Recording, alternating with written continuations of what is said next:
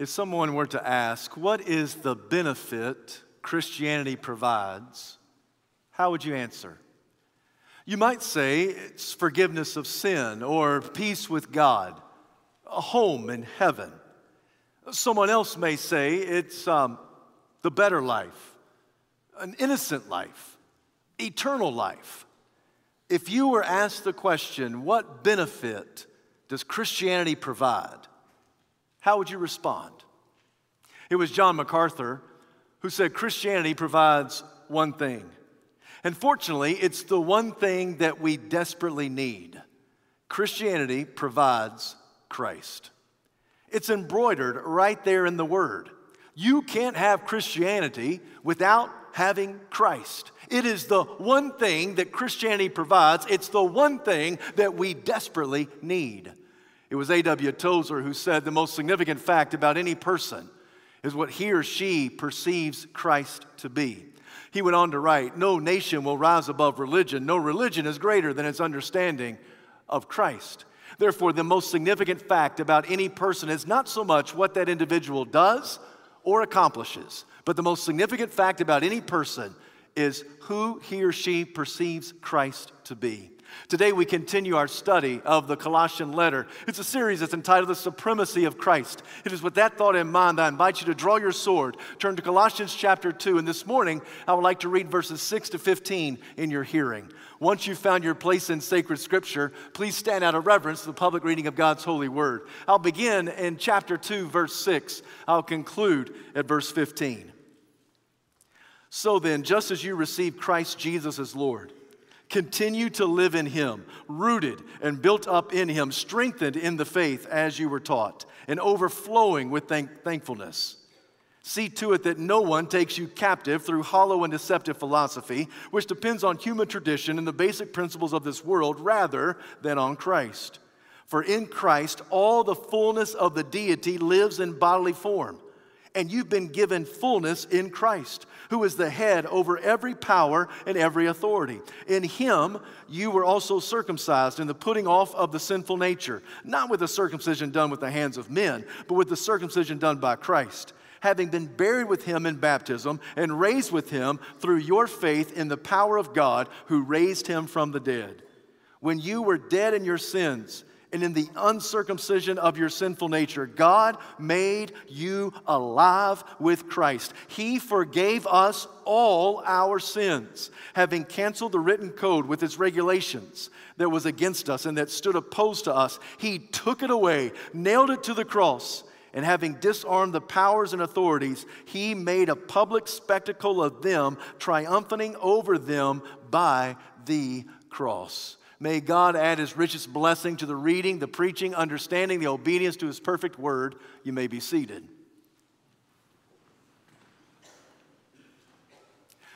Now let's be very clear. The one provision that Christianity provides is Christ. So we ask ourselves this morning, based on this passage of Colossians chapter 2, verses 6 to 15, what does it mean to have Christ in our lives? I want to give you three statements. These three statements come from these few verses. The first statement is this, that in Christ we have His daily presence. In Christ, we have His daily presence. We see this in verses 6 and 7. Paul writes, since you have received Jesus as Lord, continue to live in Him. That word live is better understood and translated walk. We are to walk in Christ. We are to walk in the faith of Christ.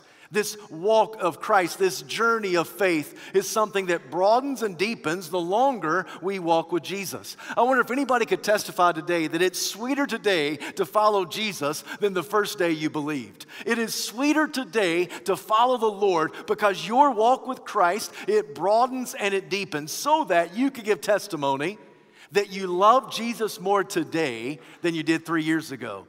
That you need Jesus more today than you did 3 months ago. That you know Jesus better today than you did 3 days ago. Because your walk with Christ is a walk that deepens and it broadens. Paul says this is because you have received Him as Lord. It was C.H. Spurgeon who made an interesting observation as he combed through the book of Acts. He said, this is what I discovered. The title Savior is found twice. The title Lord is written 92 times.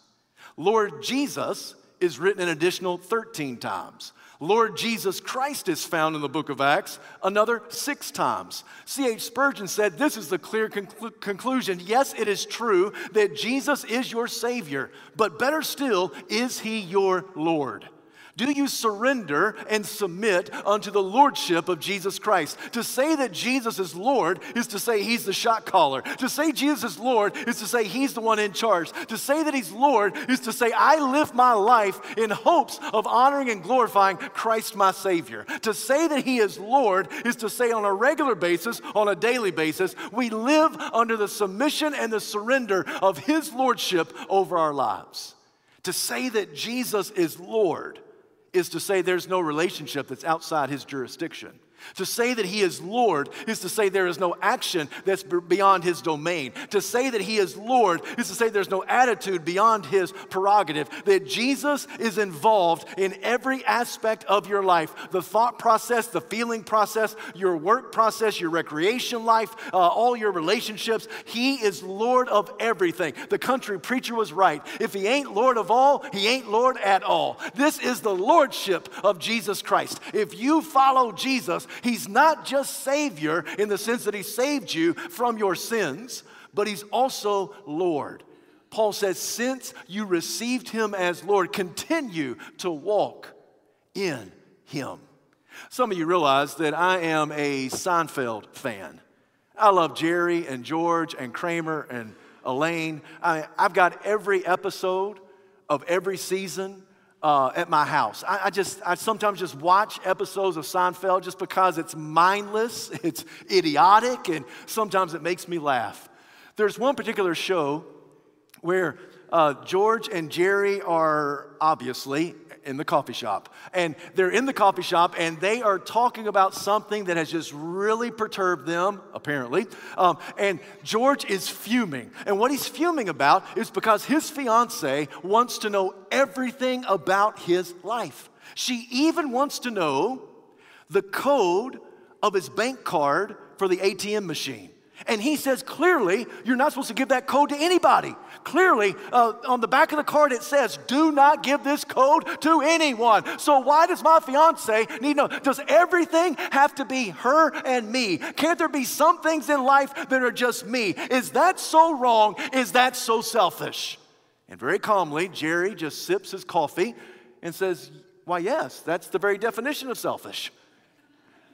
When you and I approach our relationship with God, there are times that we say to Jesus, Jesus, does everything have to be you and me? Can't there be some things in my life that are just me? Is that so wrong? Is that so selfish? And the answer is yes, that's the very definition of selfishness. And in fact, we've said before that all selfishness is sin. All sin is selfishness. When Jesus invades your life, He takes over.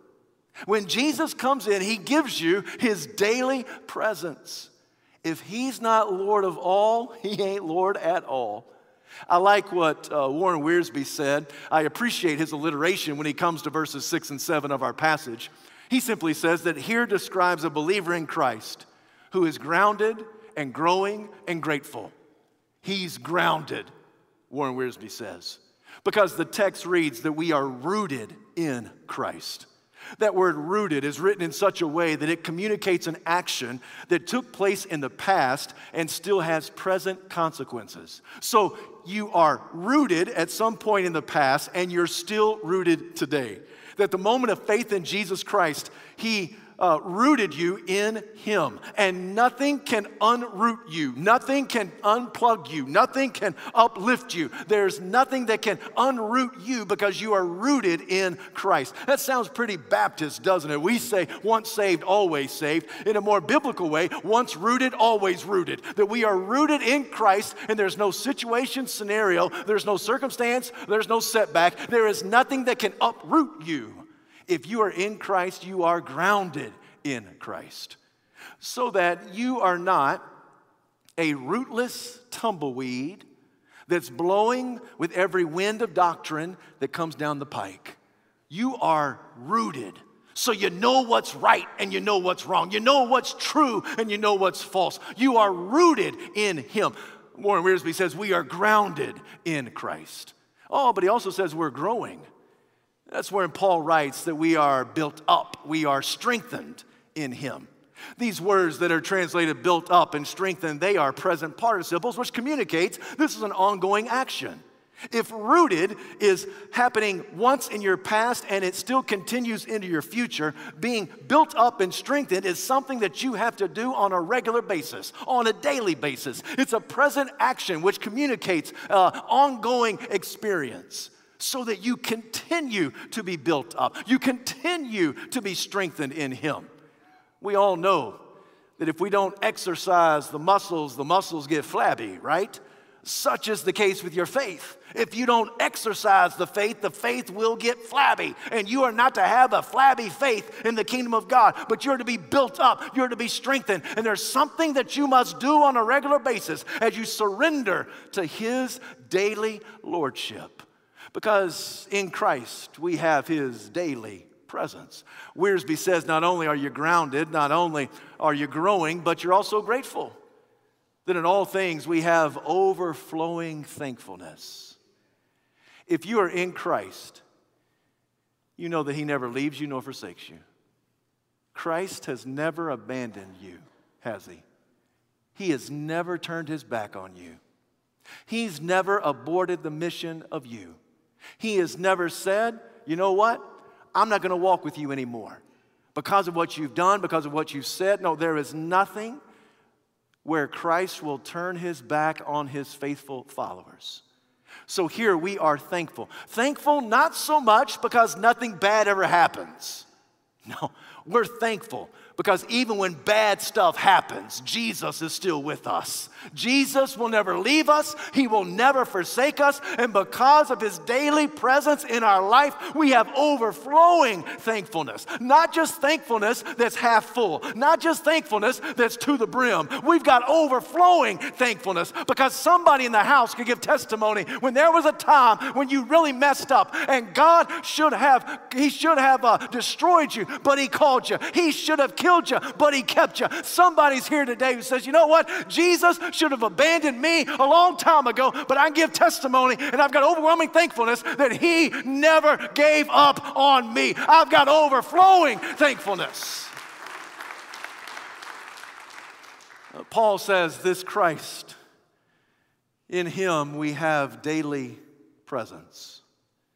In Christ, secondly, we have his divine personhood. You see this in verses 8, 9, and 10 of our passage. That in Christ we have his divine personhood. Do not, Paul says, be carried off, held captive by any hollow philosophy. Don't be carted off by anything that is not true, that is unbiblical. Don't be carted off and carried away and held captive by hollow, deceptive philosophies of this world. They're all man-made, Paul says. It's not Christ-made, it's man-made. So don't be carried off. Don't be held captive by those things. Friends, any philosophy, any religion, any cultural trend in their day or our day that somehow demotes the sufficiency of Jesus or denounces the supremacy of Christ or denies the deity of our Lord, it's not of God. Because anything that makes less of Jesus is not the gospel that has set you free. Anything that demotes him, anything that denounces him, anything that makes less of him is not the good news gospel that liberated you from your past and promised your home in heaven. We make it our aim to lift high the name of Christ. We are Christ people. We are Christ followers. We are Christ worshipers. We talk about Christ. We think about Christ. We sing to Christ. We pray unto Christ. I mean, we are all about Jesus. We want to be Jesus followers so that individuals see us and they say, there goes a little Christ. There goes a godly guy and a godly gal. They're just trying to make much of Jesus in their life, in their marriage, in their home, in the marketplace, in the workplace, at school, on the ball field, wherever they are. They're just trying to make a lot of Jesus. That's true. We are trying to make much of Jesus because we are Jesus people, because anything that demotes him, anything that denies him, anything that diminishes him is not the gospel of the Bible. Now, Paul is speaking specifically to a hollow philosophy, a false doctrine that church historians will call Gnosticism. The Gnostics were coming in, these heretics that were coming into the first century, and they were denying the sufficiency of Jesus Christ for salvation. They weren't denying Jesus. They were saying they were followers of Christ, but they were saying that Jesus plus something else equals ultimate salvation, that he's just one rung on the ladder. And we've talked before that Paul is saying he's not one rung on the ladder, he's the whole cotton-picking ladder. I mean, there ain't no way that anybody can get to God except through faith in Jesus Christ. And in Jesus, you have the prominence and the preeminence. You have the sufficiency and the supremacy of salvation in Jesus Christ. So Paul is addressing this hollow philosophy, this religion that was made by man, that they were saying that in order for you to get to God, you had to know various emanations, various teachings, various sparks that would come from the divine. And they said that Jesus was one of the sparks, but he was one of many. And Paul is saying, no, he is the one and only. He is the only way that you can get to God. Now, what's interesting and ironic is that the apostle uses their own vernacular against them. The word for emanation in the Greek language is pleroma. Literally translated, it is fullness. In our passage, we see the word fullness. This is the second time that Paul has used it. He says that in Christ, the fullness of deity is in bodily form. The first time he used it was in chapter 1, verse 19, that God was pleased to have all his fullness dwell in Christ.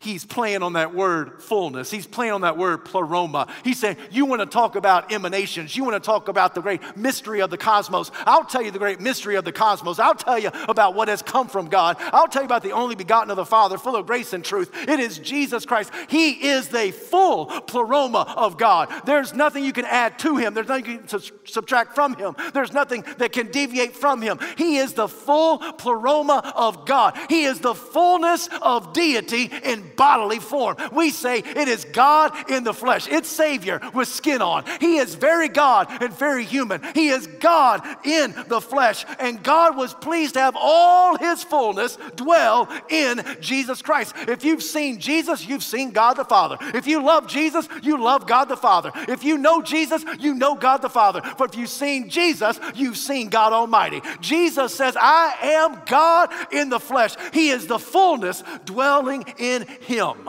The fullness of God is dwelling in Jesus. So Paul is telling the church that in Christ, this one provision that you have in Christianity, in Christ, you have his divine personhood. He's not just a good man. He's not merely a godly man. He is the God man. Now, some have misinterpreted Paul's writing in verse 10. When Paul says, since the fullness of God dwells in Christ, and the fullness of Christ dwells in you, there have been some people who have misread Paul and said, well, he's teaching, then we can become God. Because if the fullness of God dwells in Christ, and the fullness of Christ dwells in us, then it only stands to reason that we can be God. And the way I will refute that in a simple statement is this: Paul is not a Mormon. Paul is not a Jehovah's Witness. Paul is not one of these false religions that go rat-tat-tat on your front door and try to engage you in conversation and ultimately their theology is that you can be good enough to become a god. And you can bring them into your house and sit them right there in the living room. You can offer them Coke and candy. You can give them a cup of coffee. You can engage them in conversation and say, you know what? I realize why you think you may become a god. We can go to a place like Colossians chapter 2, verses 8, 9, and 10. And I can tell you that what Paul is saying is not that you will be God, but you can be godly. It's not that you can be Christ, but you can be Christ-like. See, Paul is not a Mormon. Paul is one who says, I am a follower of the Lord Jesus Christ. I know that I'm not God, but I know that I need God. I know that I'm not Christ, but I need Christ. And if Christ is in me, he will stick out. And if Christ is in me, he will act out. And so I can act Christ-like. I can act godly, but that does not mean that I am a God, and it doesn't mean that I am a Christ. I like the illustration, the analogy that Kent Hughes offers. Every illustration has its shortcomings. And I'll tell you up front, there are shortcomings in this analogy, but every analogy has them. But I do find this illustration very helpful, for Kent Hughes says, when he comes to Colossians chapter 2, verses 8, 9, and 10, that really what Paul is talking about, he said, imagine with me that you are standing on the shore of the Pacific Ocean. You have an empty jar in your hand. You reach down and you fill that jar with the water of the Pacific Ocean. In that jar is fully the ocean. But all the ocean is not in that jar. And Kent Hughes says that when Paul says that we are full of Christ, that's true. All of Christ fully dwells in us, but our humanity cannot house and hold the full extent of deity. There's no way. It is as vast as the ocean. What we've got in our little jar is great, isn't it? What we've got in our jar, it is Christ. Christ living in us, the hope of glory. But we can't house all of his deity. We can't hold all of his divinity. It's as vast as the Pacific Ocean. So that in Christ we have his divine personhood, for he walks with us and he talks with us along life's narrow way. He lives in us and he sticks out of us. Paul says, you got to know this Jesus, the one that you worship, the one you declare is Lord over your life, for he will give you daily presence and he will give you his divine personhood, not that you're going to become a God, but he will give you his divine personhood. And the third and final statement is that in Christ, we have his decisive power. This is in verses 11 to 15. We have his decisive power. Now, I need to give you a spoiler up front right now, because in this last section, some people around you are going to get happy. Because when you walk through these 4 verses, if you are in Christ, you can't help but get happy when you hear all that Paul is trying to pack in these few verses. He says that we have the decisive power of Christ available to us. What does he mean by that? Well, he says that our sinful nature is like uncircumcision. And he says we need to be circumcised, not by the hands of men, but by the faith that comes from Christ. And when we are circumcised in our heart, when we are circumcised in our spirit, when we are marked as belonging to the Lord, when we have faith in him that he placed in us and pulls out of us, when we have that faith, Paul says it is as if we've been baptized with him and we've been raised with him. Now, whenever we do a baptism, we speak a phrase kind of like that. We are buried with Christ. We are raised with Christ to walk in newness of life. You've heard that so many times, it just kind of goes right over your head, in one ear and out the other. But do you hear what Paul is telling the church? That if you are in Christ, if you have faith in the accomplished work of Jesus, that he died on the cross for your sins, if you believe this, then you are baptized into him, and your sinful nature is gone. And your new nature has been given to you, and it's been given to you by the same power that raised Jesus from the dead. The same power that said to that dead corpse, get up, and Jesus got up. It's the same Holy Spirit power that raised Jesus from the dead on that very first Easter Sunday morning. That same power resides in you, believer. That same power occupies and dominates your thoughts, your thinking, your activity, your life. You were dead in your sin. Now you're alive in Jesus Christ because Jesus has raised you from the dead with the same power that raised Christ. To make matters even better, what Paul says in following is that in Christ, God forgave us all our sins. The operative word there is all. God forgave us all our sin. Not just some of our sin, not just our past sin, not just our big sin, not just our gross sin, but all of our sin. Stop and think about that. All of your sin is forgiven by God in Christ. The sin that you commit in the morning, the sin you commit at noonday, the sin you commit late at night, all of it has been forgiven in Christ.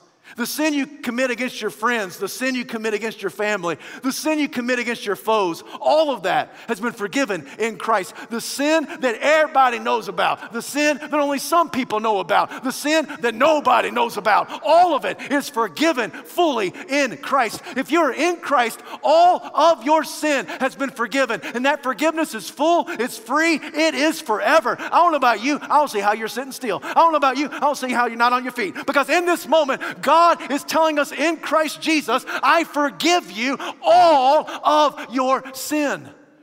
Not just some of it.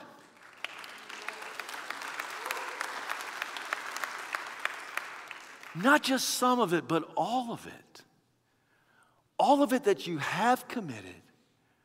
All of it that you're going to commit today. All of it that you will commit in the future. All your sin forgiven. Then Paul gets very graphic when he says that God canceled the written code with all of its regulations, all of its stipulations. He took it away and he nailed it to the cross. Now, you may not know what all that means, but you just got a holy hunch. That's pretty good, right? I mean, I don't know what all that means, but it just sounds really good. So what does it mean? Let's take a few moments and unpack it just for a second. What does it mean when he speaks about the canceled code? Well, we have to agree that the law of God has been stamped upon all creation so that creation beckons that there is a creator. No one is without excuse. There is general revelation that's been given to all of creation that there is a God. And this God who made all things seen and unseen, visible and invisible, he's good and he's holy. This code, this law of God, is not only generally given to all of creation and nature, but even it's stamped in your DNA of your heart because you're made in the image of God. Every person made in the image of God. Embedded in every person, there's this code, there's this law that there is a God and he's holy, he is just, he's righteous. But beyond just the general sense, specifically, God gave the written code to the world through the nation of Israel. It was a mediator named Moses who went on top of Mount Sinai. And there God wrote the 10 commands and all of its regulations and all of its stipulations. He etched it into tablets of stone with his very finger. He described who he is and what he expects from us. He described himself in his holiness. He described his demand for your obedience unto his life. He described for us that because he's holy, you must be holy. I must be. We've got to be perfect in his sight. The first 5 books of the Old Testament, we call that the Pentateuch. And the Pentateuch, it has the law and the written code. It has the law and all of its stipulations and all of its regulations. The message is clear. Obedience brings blessing. Disobedience brings curses. If you ever read through the Ten Commandments, and if you're honest with yourself, you've got to conclude, I'm a criminal, guilty as charged. There's no way that we can keep this code. Now, we say to ourselves, I'm going to do better next time. I'm going to try harder. I'm going to pull myself up by my bootstraps. I'm really going to do better next time. You've got to believe me, God. God, I can do this. I really can do this. I can honor you. I can honor my parents. I can tell the truth. I can live pure lives. I won't steal anything. God, I can do this. I'll just try harder next time. And the next time comes and we mess up again. Can we just be honest with ourselves? Every day we blow it. We blow it big time. I mean, every day we mess up. None of us are perfect. There are a few of us who are nodding our heads up and down. There are a couple of others that have a smirk on their face. Most of you look stoic as if you have no idea what I'm talking about. But I got a sneaking suspicion you know exactly what I'm talking about because you know you're not perfect. I'm not perfect. We blow it on a regular basis. We say, God, how could I do that? I'm so sorry. I promise I'll do better. Every time that you fail to keep the written code, the law of God, and every time you make the promise, I'm going to do better, it's as if you have written God a divine IOU. God, I owe you one. I really do. I owe you another one. I now owe you 12. God, now I owe you 2,374. God, I've really lost count. I just keep writing divine IOUs. What Paul is saying is that God in Christ gathered all of your failures, all of those divine IOUs, all of that canceled code, all of your failed attempts. He gathered and garnished all of that. He took it to Calvary's cross and he nailed it to the tree. He nailed to death your failures. He nailed to death your sin. He nailed to death your condemnation. He took all your IOUs and he nailed them to the cross. He nailed them sufficiently to the Lord Jesus. Many times people have asked the question, who nailed Jesus to the tree? There are a lot of suspects. Some have said the Roman soldiers. I mean, they're the ones that drug him out of town and stretched him wide and drove rusty spikes through his wrists and his feet. And you're right. The Roman soldiers, they did literally nail him to the cross. Some have said, well, symbolically, it was the nation of Israel. And more specifically, those Sadducees, those Pharisees, all those religious elite, all those religious people of the first century, they're the ones that nailed him to the tree. I understand. You're right about that too. Still, other people say, you know, really, we're the ones that nailed him to the tree. It's because of our sin that it's as if we were there when he was nailed to the cross. It's as if the spiritual's exactly right. Were you there when they nailed him to the tree? Oh, yes, we were. We were there, and we were the ones swinging the hammer. And I get that. But ultimately, do you know who nailed Jesus to the tree? God. God was pleased to crucify Jesus. You say, preacher, how can you say that? Because God has loving justice. In his justice, penalty for sin has to be paid. In his love, he made the payment for us. Because God loves you and because he's just, he took all of your failures, all the failed stipulations and regulations, all of the code, the law of God, and all of your failed attempts, he nailed to the cross so that Jesus would bear your condemnation. Horatio Spafford's exactly right. My sin, oh, the bliss of this glorious thought. My sin, not in part but the whole, is nailed to the cross, and I bear it no more. So praise the Lord, oh my soul. God nailed my sin to death at Calvary. God nailed your condemnation to death at Calvary. God nailed all of your failures to death at Calvary. And he who knew no sin became sin for us. So the great swap took place. We give Christ all of our sin. He gives us all of his innocence so that when God looks at us, those of us who are in faith in Jesus Christ, he sees us as righteous as Christ, as innocent as Christ, as glorious as Christ, as if we live the innocence of the Lord Jesus Christ. Jesus endured our hell so we might enjoy his heaven. To God be the glory.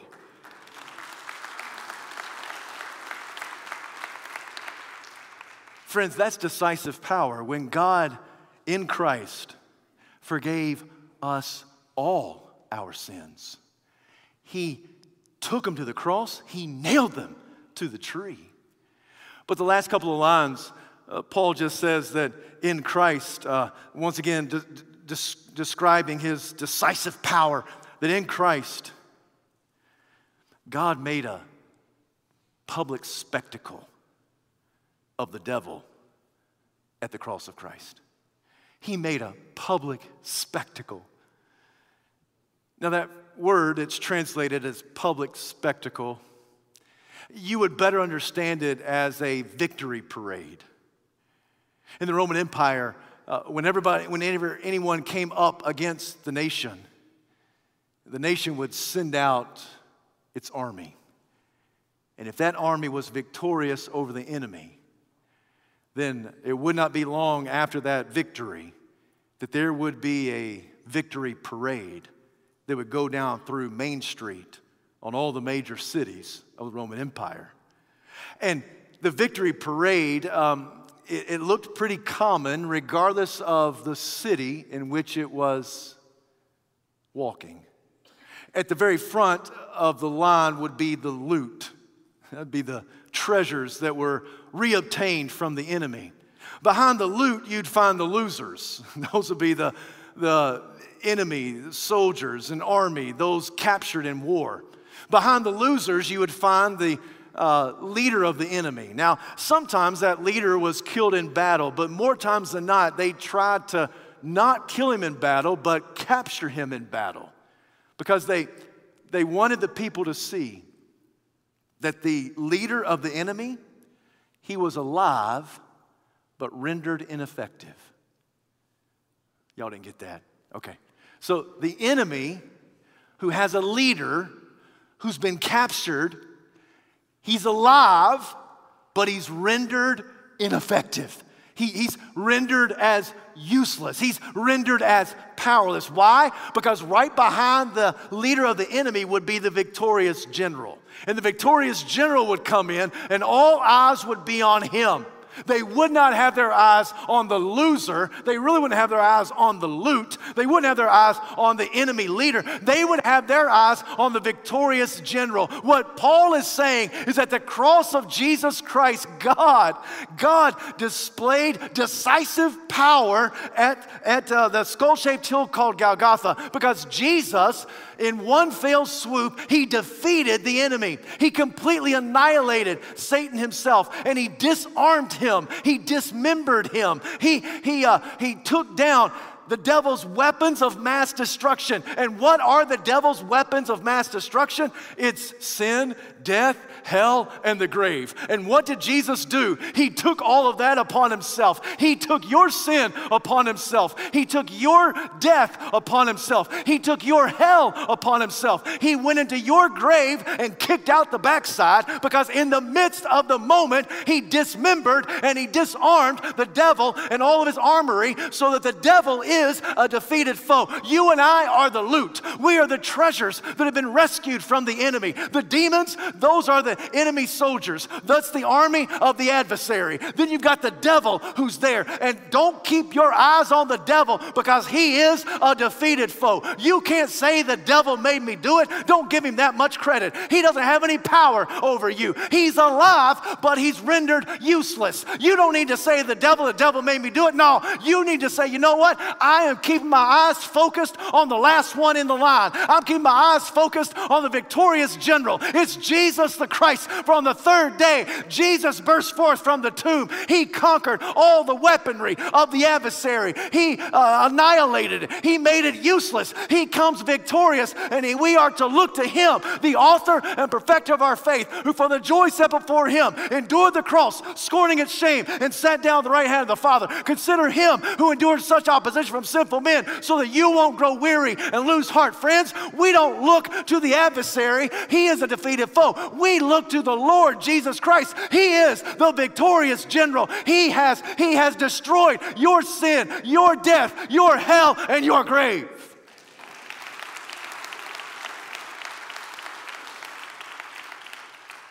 So you live in freedom. You don't look to the one who's hoping to recapture you. You look to the one who set you free. You don't look to the one whose purpose is to steal, kill, and destroy. You look to the one who gives life more abundant and free. This is the Jesus that we're talking about. What benefit does Christianity provide? Christianity provides one thing, and it's the one thing that we need. Christianity provides us Christ. What does it mean to be given Christ? It means that in Christ, he gives you his daily presence. That in Christ, he gives you his divine personhood. That in Christ, he gives you his decisive power so that you are victorious over everything and anything that comes at you. So all to Jesus, I surrender. And all to him, I freely give. And I will ever love and trust him, and in his presence I'll daily live. So I surrender it all. All to thee, my blessed Savior, I surrender it all. This is why we say that Christ plus nothing equals everything you need. Are you here today and you've never trusted this Jesus as your Lord? Today can be the day of your salvation. I want to be very clear. I'm going to pray. After I get done praying, the instrumentalists will be up here, the singers will be here. We're going to lead in a song. When we lead in that song, some ministers are going to be standing down front.